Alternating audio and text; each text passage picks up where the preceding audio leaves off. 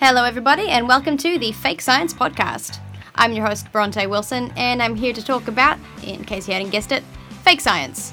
We've been hearing a lot about fake news. But fake news isn't really a new thing. Whether it's intentionally fake, misguidedly wrong, corrupt, innocent, or a failed game of Chinese whispers in the media, news and other information sources have been making the odd mistake for, well, a very long time. A lot of it's a hoax.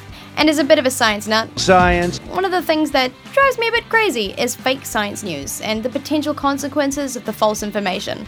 So throughout this podcast series, I'm going to look at what's going on in science news and break down the fake science. Today I'm starting off nice and light and looking at some bite-sized examples of fake science with some common misconceptions and where they came from. And joining me for the first episode of Fake Science, I will be talking common misconceptions with Oliver Scripps. You're listening to Fake Science with Bronte Wilson. So, welcome to the Fake Science Podcast. Ollie is an amateur science nut? I was just that kid at like 12 who figured out that if you can argue well enough about something, people will give up before you, and it gives you a false sense of security and intelligence.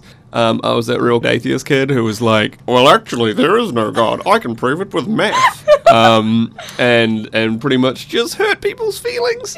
But that morphed into a deep and abiding appreciation for the scientific method and just debunking horse shit when possible, but now in a slightly nicer way. See, I was the kid at school that hated science, always talking about how much I hate it, it's got nothing to do with me, it's not important in my life, I'm not going to do anything with science. And then I got to university and did a science degree. Yeah. So what we'll do is I've got here a little kind of game where I've got a hat here, and in that I've got a few common misconceptions written down, and Ollie and I will take turns pulling them out of a hat and vaguely discussing them, and we may or may not be interesting about it. We'll find out. Ollie, you can go first. Yeah. There's not heaps in there. Eating chocolate gives you acne. So do you believe that this is true, or is this a misconception? It's entirely false. Yeah, it is. If that was true or specific to chocolate, then that would require chocolate to have an insane set of properties that shouldn't be in a nut. Well, I don't understand how it would be why chocolate was the thing that was chosen as the thing that gives you acne, considering there are very few ingredients in chocolate that aren't in many other things. Absolutely. Because one of the arguments about where the misconception came from is attributed to possibly people reading it from premenstrual women, actually. Yes. The idea that during the woman's menstrual cycle, there's a lot of hormones going up and down, and there's a certain phase where women are more likely to eat comfort food, and this is followed by a period where women are creating a lot more oil and thus, often have breakouts. Absolutely. There's also a compound effect of behavior. Somebody who is increasing their intake of chocolate is likely increasing other behaviors or intakes which are negative to the body's immunological system, because that's what acne is. It's an immune response to bacteria in the skin. So if you're, for argument's sake, you break up with someone, you start powering down a whole bunch of chocolate. The thing that chocolate does is gives you that oxytocin push, but then that leaves you the next day, so you sort of keep replacing those oxytocin pushes that you require to maintain positive mental health, which is something that you want, and then your wants and needs shift over to the intake of fats and sugars, and you're going out less, you're staying in bed more. That means that your environment is becoming more and more bacteria heavy. Your skin may have more sugars and things on them that we know that bacteria are particularly efficient at breaking down, and thus you can develop acne while eating chocolate, but it's not the chocolate, it's the eating and the life and the everything that goes around it. Yeah, yet still it persists.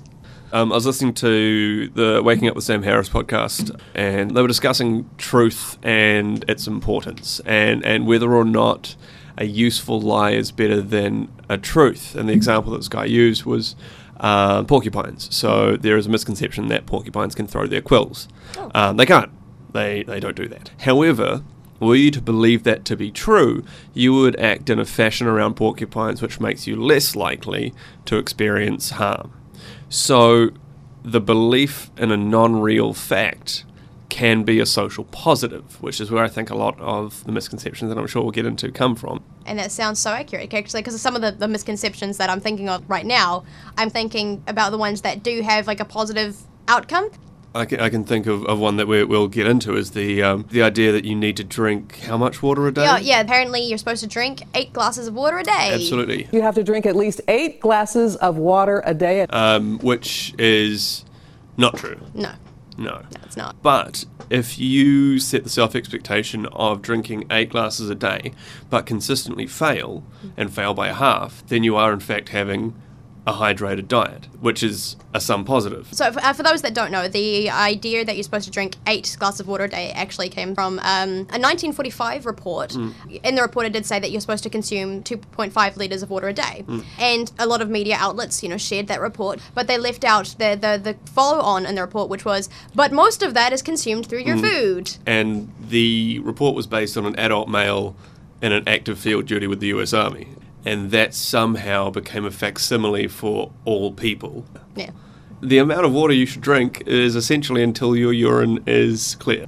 You can hurt your body by drinking too much water, but it's not as bad as drinking too little water. And also you're getting up and down to piss all the time. Yeah, that's the one that drives me crazy. Yeah. All right, well, moving on. What do we have next?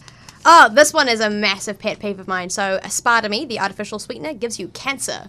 See, I used to drink a lot of Coke Zero, and every time I would have one, there's always someone there waiting to say, that's going to give you cancer. Yeah, but if that person's smoking a cigarette, Yeah. But also, you remember monosodium glutamate, MSG? Yeah. Nothing. It's not a thing. Yeah. It's a gluten strand. It's not anything. It's just a scary set of letters like SARS or whatever it is that you want to be afraid of today. It's just people's boredom, I think. Exactly. Can't do that. No, but so the thing with aspartame and it giving you cancer is it actually came from a combination of arguments with the FDA. There was a lot of kind of scandal going on there, a lot more than just to do with aspartame, but scandal about how the FDA were or weren't approving things. But then there was also a hoax email chain, and that email chain was, it was just people trying to say, oh my god, this is a really dangerous thing, the FDA have approved it because they want to control you and to control the population or what have you. It's the fluoride thing again, is that fluoride's there to make us sluggish. Obviously. It's population control, thus sterilizing us. As well as, remember the shock factor and the furor around the Fonterra milk having botulism in it. That created a serious knock-on effect economically. But it was entirely based around people feeling betrayed about a thing they rely on to give them health. I love that people wanted to get all mad about there being botulism in the milk, but people really don't want to let on board the fact that it's been known for a long time that milk isn't as good as everyone seems. Everyone thinks that, milk is an amazing source of calcium, it's great for your bones, even though multiple studies have found that, no, it's really negligible. Yeah. No, it doesn't really make any difference whatsoever to your bones. Nope. Whether you drink milk, whether you don't drink milk, whether you're taking your little calcium pills. Yeah. If you take a whole bunch of, this is the thing with vitamins. Multivitamins are incredibly bullshit. Because all you're paying for is expensive urine. Yeah. Why do you think your piss goes bright orange? Why do you think it smells? Because you are pissing out magnesium and vitamin C and E and all of these things that you're doing. Yes, there are some people that require these things, but they need to be medicated and moderated by a health professional. Yes. If you have a legitimate nutritionist telling you that you are low in these things after testing your blood, fine, fantastic, that's great. But if you just sort of feel like you might be a bit sluggish... Actually, I did just remember another thing, way tying back to aspartame. I just remembered another place that the whole myth came from as well, was one largely criticized study, where basically what they did was they got a bunch of rats and they gave them the equivalent of more than 1,000 cans worth of aspartame a day for a few months. And then at the end of that, they found that some of the older rats had a slightly increased propensity towards tumorous growth.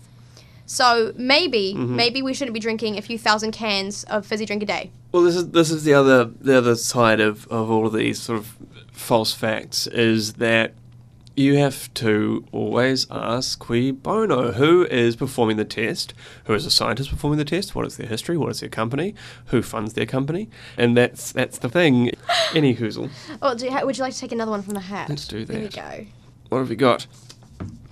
When you have a cold or flu, take antibiotics. Oh, and that one's a really big problem these days. Absolutely. MRSA is a huge problem and only growing. Yeah. It's medicine-resistant staph... Yeah, Staphylococcus. What's the A? Aurelis? Yeah, so antibiotics when you have a cold or flu, it's not Don't do gonna anything. help anyone. Colds and flus are viral infections. Antibiotics target bacterial infections. You can tell because it says biota. Biota meaning living or organism.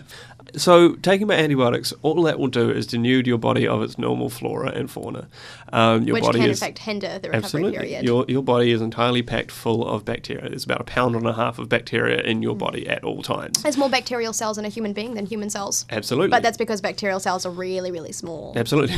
We are a caravan of those biota. And when you take antibiotics, you are denuding your body of those things. And that's why we now have big problems with antibiotic resistance, because Absolutely. It's essentially, when you don't take a full course of antibiotics, you are essentially immunizing bacteria against that antibiotic because of the response to learn how not to be killed that all living things tend to have. If you don't kill almost every single last one of these bacteria, they will know what you've used against them in the same way that we will inject somebody with a dead or crippled version of a virus or bacteria that we want them to be immune to. That creates a situation in which we are having this arms race with bacteria. That's a problem. So don't take antibiotics when you have not been told that you need them. And if you are told that you need them, take every last one. I think then here endeth the lesson. Yeah, I think that's a good place to call it. Well, so thank you very much for having me. Thank you very much for joining me to talk about things. just things. Yeah. This is Fake Science with Bronte Wilson. Thank you all for listening to Fake Science. I hope you enjoyed learning that you don't need that 8th glass of water, chocolate won't cause acne, and basically don't believe everything you see on the internet. Check out the sources of information, dig a little deeper, even ask an expert, but don't hug a porcupine just because it won't stab you. And most importantly, like and subscribe to Fake Science, and stay tuned for next week's episode for a look at what Fake Science has to say about climate change. In breaking news, scientists have restored Pluto's status as a planet after discovering it just looked small because it was super far away.